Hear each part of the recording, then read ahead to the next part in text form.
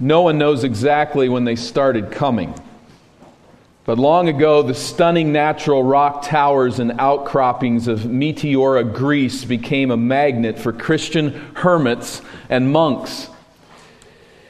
By the 9th century, there were rugged hermitages and monasteries that were settled amidst the fissures and the hollows and the shallow caves high above the valley floor, virtually inaccessible to friend or foe.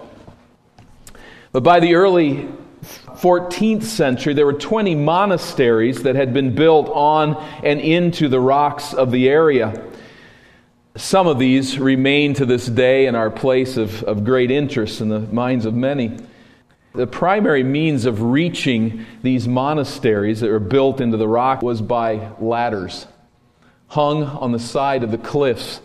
And at other times, ropes were just hung down, and there was a big net or a big bucket you would get in, or the supplies would be put in and lifted up along the face of the cliff. One such ascent measured a heart-stopping 1,200 feet. You can imagine working your way up the side of a cliff on a ladder, a rope dangling along the side of that rock. The monks withdrew the ropes and the ladders for protection, and further discouraged outside contact by claiming to replace a rope only after God allowed one to break. Particularly in the earlier centuries, the goal was to remain virtually invisible. I say in the earlier centuries, not as these monasteries were built, they became more visible, but it was to remain virtually invisible and virtually inaccessible, to worship God untrammeled by the depravity and hostility of the outside world, to cloister away from the evils of that valley below. We should all agree that in the pursuit of Christian holiness, there is a legitimate place for isolation and meditation. Perhaps not everything that was going on in these hermitages and in these places was all bad. And there are times when we need such isolation to meditate upon God and His truth. But as followers of Jesus Christ and as stewards of the apostolic faith, let us also confirm two things. First, to remain invisible and inaccessible as Jesus' followers is to live at cross purposes with the very nature of God. And secondly, it is to live in direct disobedience to the mission that Jesus gave us as His body in this fallen world. God's decision to create man was a natural outflow of God's inherent glory, reflecting the innate propensity of perfect goodness and perfect power and wisdom and happiness and love to overflow in its glorious perfections and satisfactions as a geyser overflows its subterranean bounds. The God of the Bible delights to reveal His glories for the joy of His creatures. And so a privatized, isolated, inaccessible, keep things to yourself Christianity is inconceivable in Scripture and should ultimately be repulsive to us. I'd like to weave together three passages which reveal this truth and challenge us to orient our lives accordingly. The first is found in Proverbs chapter 8. Proverbs chapter 8. As we stir up our minds by way of remembrance, we find here the call of wisdom at the crossroads. Now, setting the context, we are aware that Proverbs was a curriculum for gifted young men, Israelite men, as they trained at court for leadership roles. We don't have time to really trace it at any great length, but considering that whole theme of wisdom, God is the ultimate reality, and truth is that which corresponds to His nature.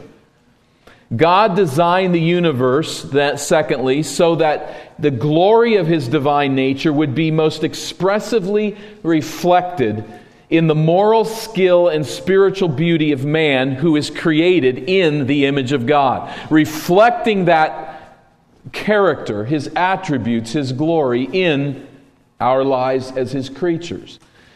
Because of the intrusion of sin in the human story, We must labor to synchronize our lives with God's wisdom, or we will suffer the disruptive and the destructive consequences of folly.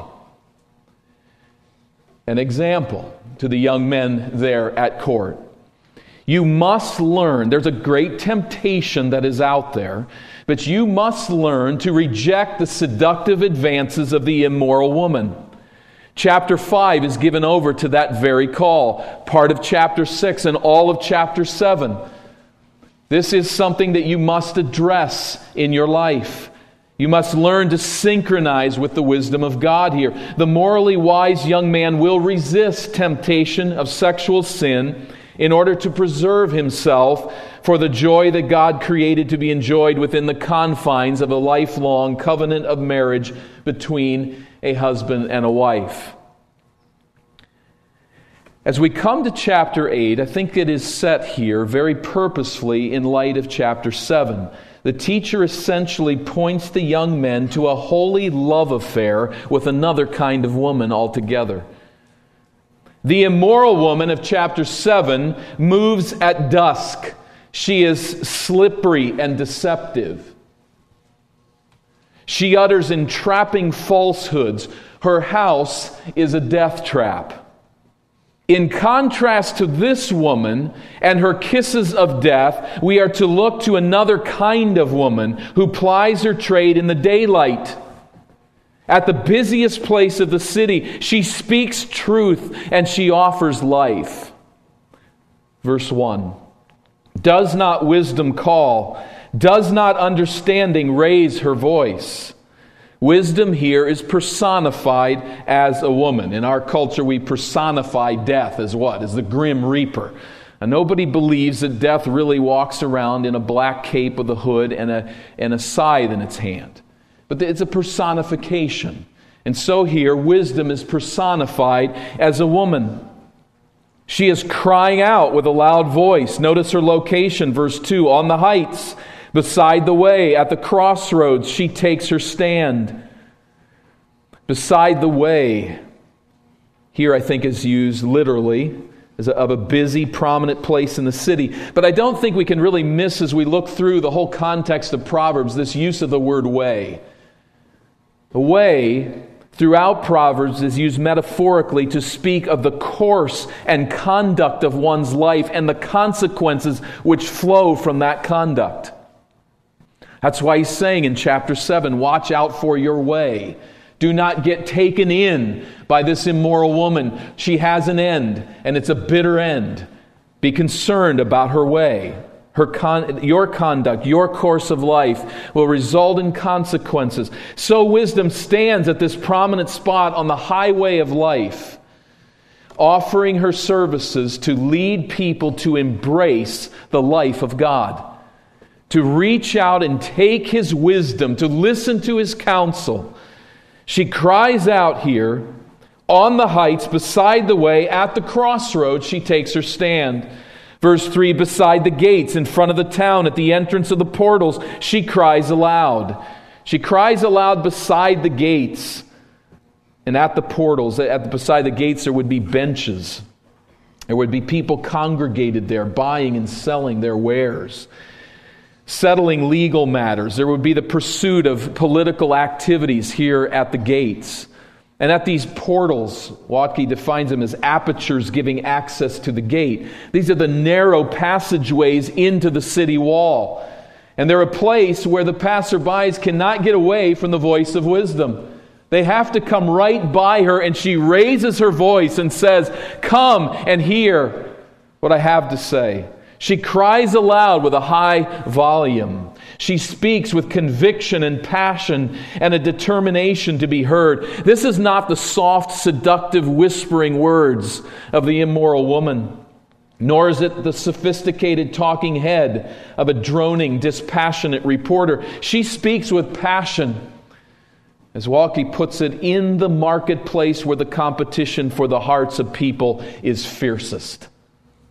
There she speaks. There she calls to those who are tempted with moral darkness. And verse 4, to you, O men, we find now her cry. I call, and my cry is to the children of man. O simple ones, learn prudence. O fools, learn sense. Hear, for I will speak noble things. And from my lips will come what is right, for my mouth will utter truth. Men and women, young and old, rich and poor, strong and weak, people of every nationality are addressed. All people hear the call of wisdom. From verse 6, there's explained that people should heed wisdom's call because what she has to say is of utmost importance. And the chapter unfolds in that way. We witness then in this personification the nature and the purposes of God. The God we serve is filled with zeal to make His wisdom known to His creatures. We know this, don't we? Psalm 19 says that the heavens declare the glory of God. There's no place where their speech is not heard. God announces His character. He calls people to His wisdom. And wisdom cries out here in the city streets of chapter 8 of Proverbs. But the ultimate revelation of God's zeal is what? What is the ultimate call of wisdom? The ultimate display of the glories of God. The ultimate revelation of God's zeal, the ultimate revelation of His desire to make known His glories is realized in the incarnation and ministry of Jesus Christ of Nazareth. There, truth is known as in no other way. Lady Wisdom of Proverbs 8, I do not think is Jesus. Some argue that way. I don't think it is Jesus. I think it's simple personification. And as we look at the Gospel of John, he really doesn't use this kind of terminology to say that Jesus is this wisdom itself. However, Proverbs 8 reveals the zeal of God to make Himself known and thus foreshadows this deeper reality of the Word that has become flesh.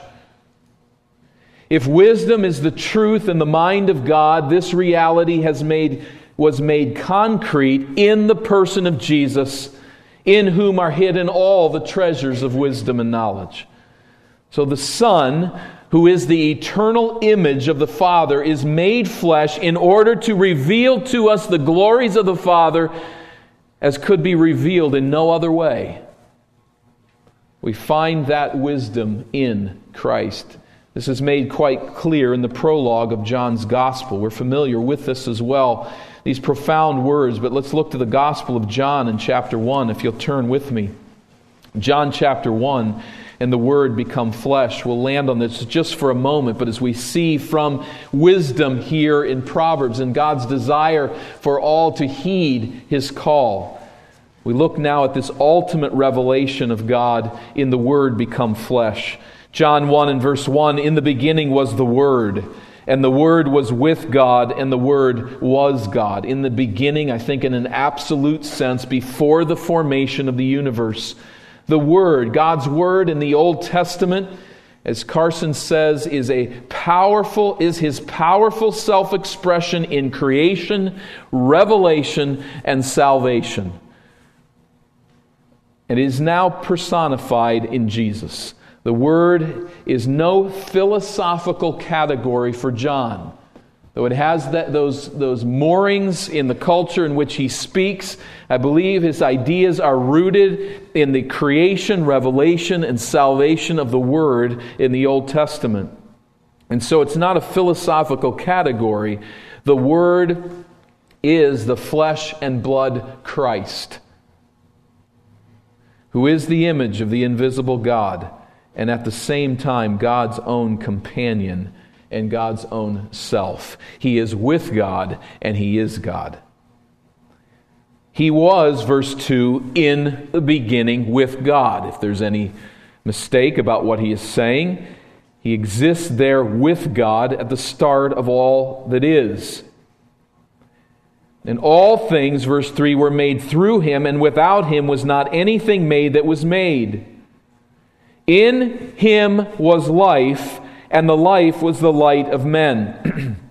The light, as this phrase is used, speaks of moral purity versus immorality, of moral truth versus falsehood and error and ignorance, of divine revelation and guidance versus blindness to and rejection of God's way. We kind of understand these things about light, don't we? We can grab a hold of the light with the most grimy hands and it stays pure. There are times when we think a certain thing is the case in the darkness and the light comes on and we see the truth, the reality. The light can guide us and lead us into the right way as it reveals what is. And so this is Christ, our light, in moral purity and moral truth and divine revelation, leading us into life itself, His eternal life, His resurrection life, at which the spiritual life that we now have points. And in this context, even to physical life, He is the source of our physical life and the source of spiritual life. The light, verse 5, shines in the darkness. Notice that. This light shines out in the darkness, and the darkness has not overcome it. Jesus is the light that the moral darkness is unable to overwhelm or hold back. Jesus will conquer the hearts of His people, and He will rescue them from moral darkness. This is assured. A spiritual life, then, does not ultimately hinge upon good works. You say, well, what does all this mean? It's a bit theoretical. What does this mean to me? Spiritual life does not ultimately hinge on our good deeds. The light is not in us. This is the theory of the day, played out in many ways. Our children, there's light in them. We just need to let them develop. In our own lives, if we just find our way, we will develop in the direction that we should take. We are taught all the time that the light and the life resides in us. The Scriptures teach us that light and life reside in Christ. And so it means that spiritual life does not ultimately hinge upon my good deeds. It does not hinge on our family heritage, on our church, our baptism, our profession of faith, or some spiritual experience that we have had, however noble that may be. That is not where spiritual life resides. Our salvation from sin and God's just wrath against us as sinners is realized in a person. In the person of Jesus Christ, the sinless Christ, whose death pays the penalty of sin and whose resurrection secures eternal life for all who believe in His name. This is not a message we can simply acknowledge to be true. We must trust it and we must abandon ourselves to it.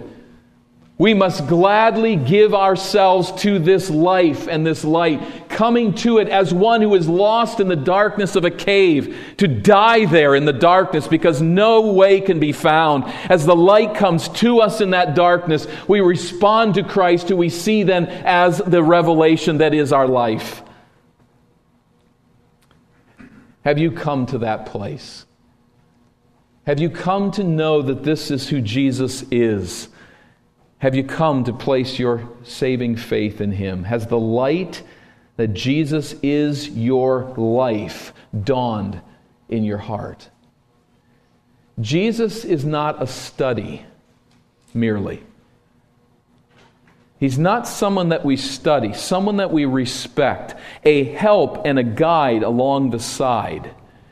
For those who have come to saving faith, who have been regenerated, Jesus Christ is our life. It's in a person. Now, if you have come to that understanding, you have come to be born again by the Spirit of Christ, you are then one who reflects that light. You will shine out the light that Jesus is our life and our light. That the ultimate revelation of God is Christ, and that my life is grounded in Him, is united with His death and His resurrection. I have no identity apart from Jesus Christ. That light should shine in a dark world. So we see wisdom crying out at the crossroads, we see the revelation of Jesus Christ announcing the life that is in Him. And that leads then thirdly to Matthew chapter 5, where we find that we are light to the nations. As Christ is light to this world, so are we as His followers, as those who have been truly regenerated by Him. Matthew chapter 5 and verse 14. Matthew 5 and verse 14. You are the light of the world. Let's think on that in light of what we have considered. No pun intended. But in light of what we've considered, let's think what that means. You, says Jesus to His followers, are the light of the world. Now, obviously, the light does not originate in us. We are derivative lights. But as the moon reflects the sun's rays, so we can genuinely light the way for people lost in moral darkness. He has given us that calling, that high distinction. Sometimes I turn off the lights at night and make my way in the darkness to bed, and the moon offers me no help at all.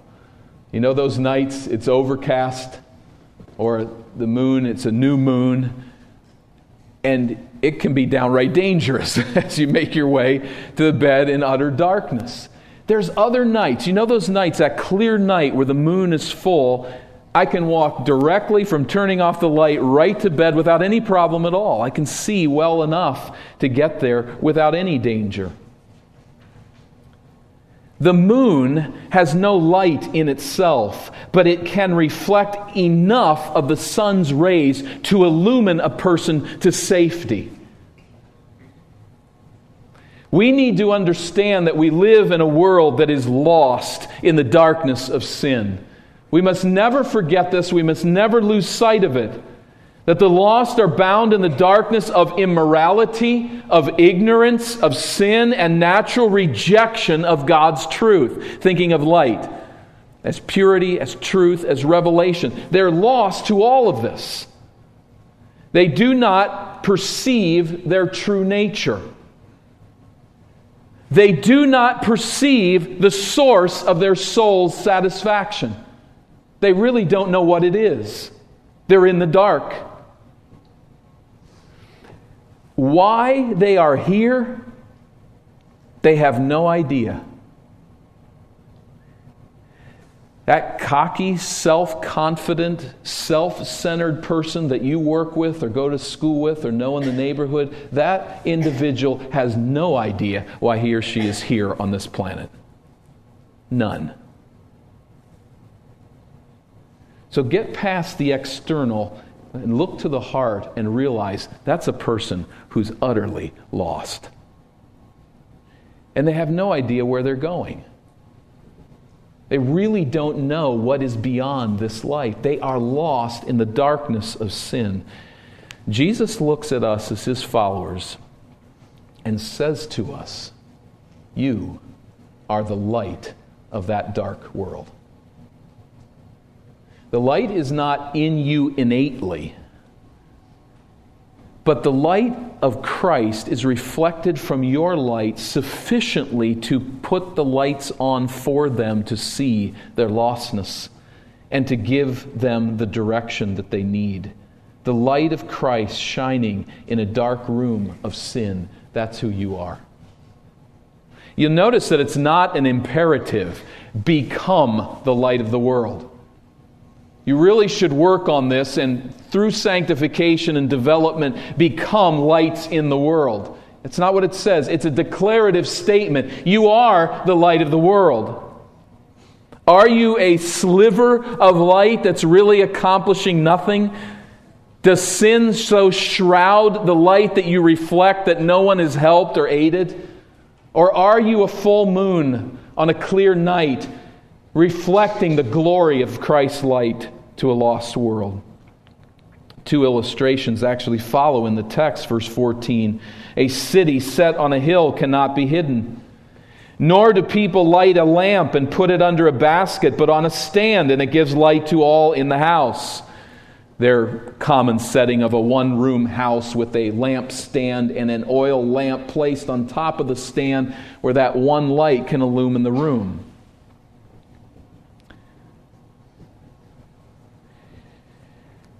In the same way, says Jesus, verse 16, let your light shine before others, so that they may see your good works and give glory to your Father who is in heaven. They see how we live no longer unaware of our true nature, no longer unaware of the source of happiness, knowing why we are here and where we are going, knowing that our joy is in God. As they see that life, the light permits them to bring glory to God, and by His grace to begin to investigate where that light comes from.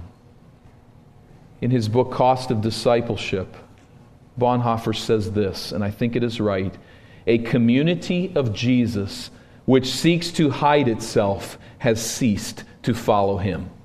A community of Jesus which seeks to hide itself has ceased to follow Him.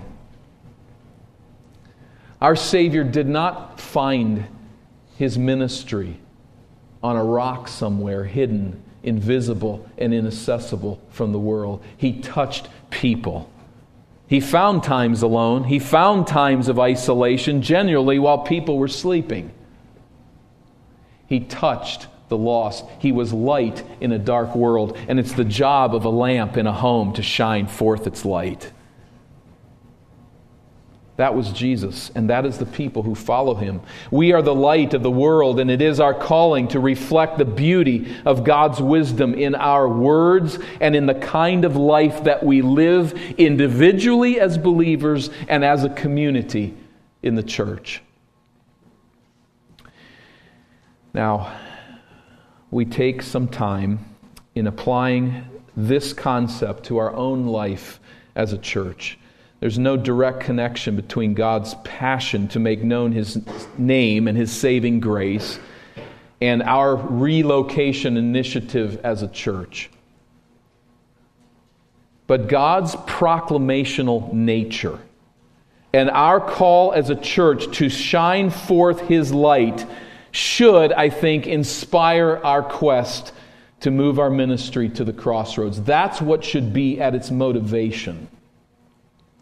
There's a lot of wrong motivations that we must fight and will continue to fight by the grace of God. But if there is any right motivation, it is that, to shine forth as light in this dark world as effectively as we can.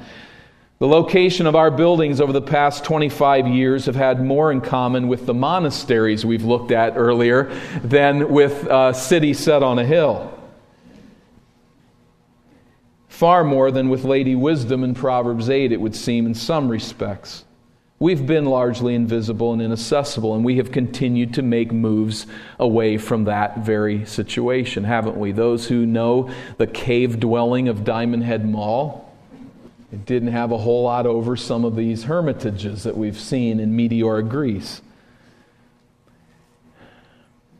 As I mentioned to you at the dedication of our new property, I spent those days, those early days there in the cave at Diamond Head, working alone, and thus had great opportunities to pray alone, to pace, to walk, to seek the face of God. And as I've shared with you, I prayed over and over again that God would put us on the crossroads. The reason being, and the motivation being, this is the nature of God. We've looked at just 3 simple illustrations of that, but from cover to cover, this is the God we serve. A God who brings His message out where it can be seen, where it can be proclaimed. On the crossroads, it seems to me, is precisely where the light of the gospel belongs. Now, as He brought us out of the cave and to this location here, it was a real step forward. But this place, I think we are in agreement largely, keeps us somewhat isolated and inaccessible. This community that surrounds us, particularly Savage, knows that this church exists. They can't miss it. There are things that we are doing in this community to reach people for Christ and to broadcast the light of the gospel. They know we are here. They don't know where we are. And this has been confirmed over and over again as people ask directions, as I meet people in town. Well, where's your building again? I'm asked this question all the time. They're ignorant of where we actually gather as an assembly. We are a concept in their mind, but we're not identified with a place largely in this community. Not true of everyone by any means. Now, there are reasons for us to relocate that would be very beneficial to us. And we don't miss these. They're not all important, but we don't miss these. To varying degrees, we are an assembly largely dependent on other churches and organizations. We are dependent on the graces of other churches and organizations to permit us to have baptisms in the middle of the winter, at least. To hold weddings, largely. Funerals. Youth programs. Even to park our cars. We are dependent upon the grace of others, the goodness of others, to provide these types of things for us. We can live with all that. I can certainly live with all that. What is more difficult to accept, in my way of thinking at least, is the reality that we live our lives here on Glenhurst in the shadows. People know we exist. They don't know where we are. They don't look at us week in and week out, apart from the few that gather and surround us here. The vision that is before us is to live the life of Christ in community in the public eye.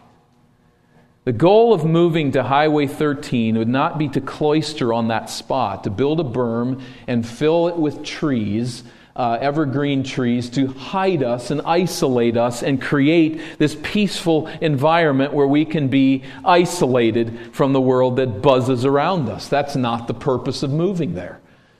The purpose of moving there is in every possible way to open our doors and to reveal ourselves to a community that needs hope, that's lost in darkness, that says, if nothing else, why are those wackos there every week, all the time? Let them think that. They need hope. They need somewhere where they would go for hope and for life. We want to be in the public eye. And before us lies a unique opportunity to position our ministry at a location that is highly visible and accessible, and thus to establish a firm foundation for ministry into the future. To live our lives in community before a watching world and to mark out a distinctive place where God's truth, the truth of His Word, is proclaimed. We want to offer hope to those in darkness. We want to display the life of the body of Christ by people visually seeing our consistent corporate worship. By people seeing banners and signs. By people seeing us eat together outside and play together outside, as they have begun to see because of our location there. That they would see funerals. That they would see, as people are buzzing by on that busy road, a hearse pulling out of our building. And know, someday that's where I'm going to be. What were those people saying in the midst of that funeral? What message was proclaimed? Now that can certainly be the result when someone visualizes a funeral at a funeral home. As an unbeliever lost in darkness goes past. But what if we were able to bring that to the crossroads in a church context? These are just some ways of displaying the glory of God out on the crossroads. I'm very content in this building. I fear my greatest danger is to be too content with it. My discontent lies in the fact that we have not yet brought this church forward to a place where it has a solid foothold on the crossroads for ministry. We're not telling God what He must do by any means. But I am telling you what I believe we should attempt to do for His glory. And I know many would join my voice in that. Now, as I say this, follow me here. It's vital. It would be tragic for us to move to a visible, accessible building and to cloister ourselves away by failing to match our move with a renewed orientation to reach out to a lost world in faithful proclamation. I hope some have been a bit cynical, perhaps, up to this point, and saying, how is moving visibly out there in a church building going to really proclaim the gospel? I think there are some ways of doing that in a pre-evangelistic way, such as a funeral, such as picnics and the like. And let us pray that God would move our ministry to the crossroads. But I think we need to join that prayer, and even the leading prayer needs to be that this physical move would be matched by a decided step forward in our desire and capacity to shine forth the light of the gospel in a dark world. That needs to be our focus as we move to such a place and as we continue to live out our life here. How ideal it is with our new home group orientation and the outreach efforts that are being put forward together as a community, as a church, lifting one another up in prayer, encouraging one another to make such context and to proclaim the gospel of Christ freely and widely. That's one idea, but may we match it with many others.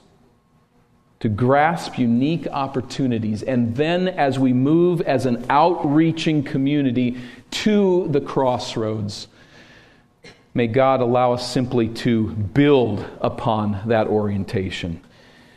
Now, I move even more practically to the announcement of where our project has brought us to this place. As some are perhaps not aware, we have had those involved in the Jonathan group, those involved in the closing committee, and the Hoyt project, those who have been involved in that, those who have been involved in this project of raising funds, and the officers of the church have sought to lead the church by example and to bring our commitments together and to announce them to you today. To this point, that total of that segment of our church has committed to give about $417,000 to this project. Amen. This is encouraging news. Now, I hasten to say 417 in pledges is not 417 in cash. We realize that. We need to rejoice in 2012 by God's grace as He would bring that to fulfillment. But there are two particular points of rejoicing, even at this preliminary stage. Those who have led in these ways, and it's somewhat of an arbitrary division, but it's just a way that we could get a group moving. Those who have led in these ways have made a statement, and that is that they are seriously behind this endeavor. And I rejoice in that. I think we should as a church. I think there is a sense that this is a permanent move, that this is a place, a beachhead, a foundation from which we can start churches and continue in mission both here and throughout the world indefinitely until Christ calls us home. That's the one thing. There is a serious orientation to do this move. Secondly, I think this is a thrilling evidence that God's grace is moving among us. Only He knows if we'll have the capacity to really do what we've sought to do, what we're seeking to do in these commitments. But there is a serious sacrifice that is taking place on the parts of many, within this group particularly, and we must embrace the reality that only God can help us do that, but I think we are embracing the reality that our resources belong to Him. That everything belongs to God, that He is moving within our assembly to do this at this time and to move forward. And as we look at those two ideas, the commitment that is there and the grace of God that is stirring among us, I think this is a very encouraging moment. I want to add to that encouragement a caution. To reach the goal that we have set over these next 3 years, we still need to raise $183,000 in commitments. Statistically, this is the aid that we're receiving from our consultant, but we need 2 more people to commit $30,000. There need to be 2 who would give 60 and 4 to give 30, and we've accomplished much of that. We're down to probably will need to be 2 that would give that much. Along with that, there needs to be many others who join in and make significant contributions as God gives us ability. Now, how do we do that? December the 6th. Everyone who's not given a 3-year commitment is invited to next Sunday morning. Let me say again, this is in print, but sometimes it goes better through the ears. This is not a legal commitment. You don't sign a statement. It's not a promise that you must fulfill this no matter what. It's simply an earnest goal you have determined to conscientiously target and a commitment to trust God to help you give the designated amount through 2012. Why 3 years? It's a good question. I think the reason is because we are a salary-based culture. We're living in a peaceful and prosperous nation, and statistics prove that we can find ways to give more effectively over a 3-year period than by simple one-time gifts. The figure you declare on your commitment card is between you and God, as is your fulfillment of that pledge. Both will be kept in strictest confidence. Each of us is simply saying this. This is what I believe God would have me give over the next 3 years. And I step out in faith to trust Him to supply that grace and to permit me to have this part as an instrument of His purposes. That's all that we're saying. Can I stress again? I hope that this is a very different effort than is heard of in many churches. I heard just yesterday of a church that built way beyond their means and then lost half the congregation because they got sick and tired of hearing people beat on them to give money. There won't be any beatings here unless it's by the Spirit of God. It's just not the way we're going to handle it, not the way we have, and not the way we will.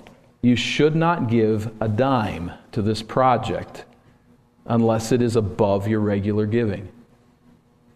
And if that's where God has you and where you're at, be at peace with that. Be thankful others are lifting this particular load. Lift the load God's given you to lift. But if you're not able to give above your regular giving, it's not going to accomplish anything at this time. Don't be part of this particular part of the process. Secondly, I would encourage you not to give anything to this project if you do not tithe your income to God. If you're not at the place of giving that 10%, which is just a simple mark of worshipers throughout the world of all religions and all times, work on that first. Get to that place where you know that that's solid in your life, and do that this year. And indeed, anything that comes in over to our general fund giving will go, 90% of it will go to the building anyway at the end of the year. But develop that habit and develop that relationship with God first. Thirdly, giving to this project will not force you to fail any obligations to creditors. If you are bound in debt, there are creditors that you're going to miss paying them what is owed them by giving to the building fund. Don't give anything to it. Fulfill your responsibilities outside of the assembly. And then number 4, don't give unless God has stirred your heart to say, I want to join in what God is doing. I have that desire to trust Him this way, to use this as a sanctifying effort, to have to trust God and to walk with Him over these next years in reliance upon Him. If you can't fulfill any of those 4 criteria, I would just encourage you, know that there's perhaps a temptation here for you to give to this project in a way you should not. Just realize that's not maybe where you are at your journey, at this point in your journey, and there are things that need to be taken care of till you come to that place. And maybe you say, I do tithe my income. I would be determined to give above what I give. I have no creditors that I would be withholding, and God has stirred my heart, but it's just not there.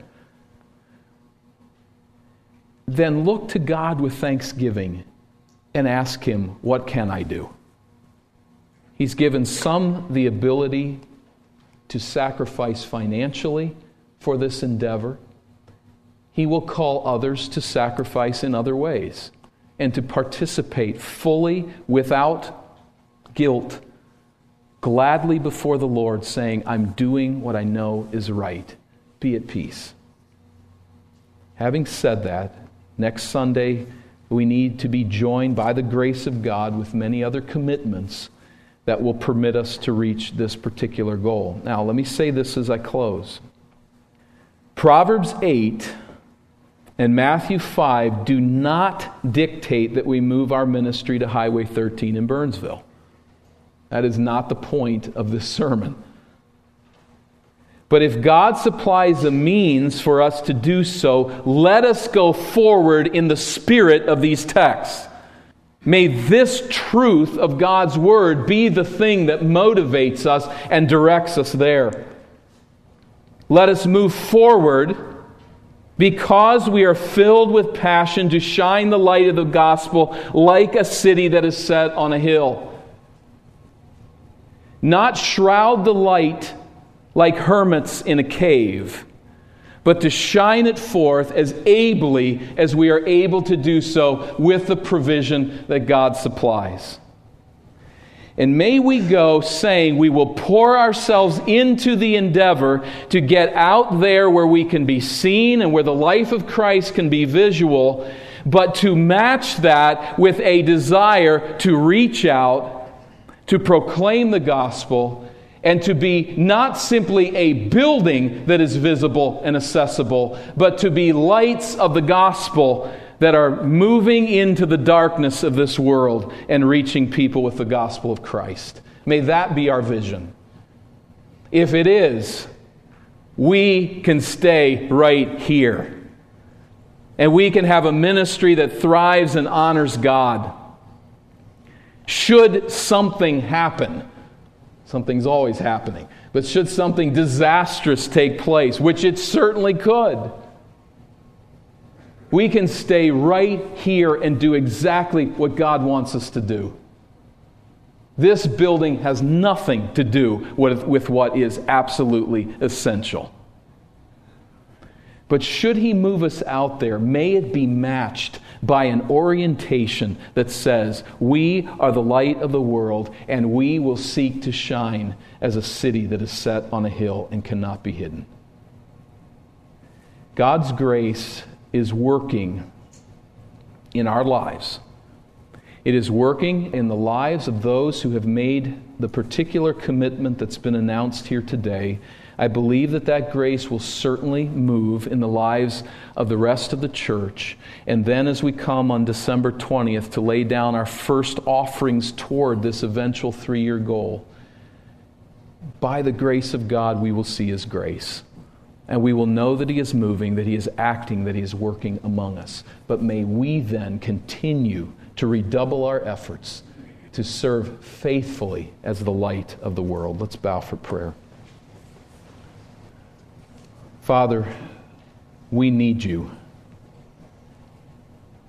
We know that there are many who have reached out in faith,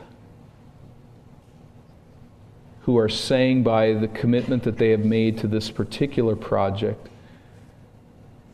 we don't know exactly how it will be pulled off, but we are trusting You to help us to this end. We are giving away things that could be used in many other ways. And we remain, Father, in need of caring for those in need, as we should, of continuing to supply the direction and the course of the ministry that You've given us, and to not love a building, but to love the building of the church. the body of Christ. We plead that you would keep us from temptation, that we would pour out our heart's desires to trust you, to honor you, and to walk faithfully in your presence as an assembly. I pray that on the Lord's Day next week we might be able to continue to rejoice at those who have sacrificed to make possible the future goal. But again, Father, if it is yet your desire to stop us, we pray that you will. If it is not your desire to supply the actual funds that have been committed, we rest in that, and we would bring glory to your name by your grace. But Lord, if you are indeed moving, we ask that you will move to the glory of your name and accomplish in and through us what we could not do in our own strength. There may well be people among us here today who have not come to understand that Christ is their life and their light. And I pray that you would open their eyes to that message and that they would respond to faith in him today. And I pray that you will open doors of opportunity for each one of us this week to stick our neck out, to not mind our own business, to be willing to not keep the gospel to ourselves, but to proclaim it as light in a dark world. Thank you for rescuing us from that darkness. And now may we be a shining light to the nations. Through Christ we pray. Amen.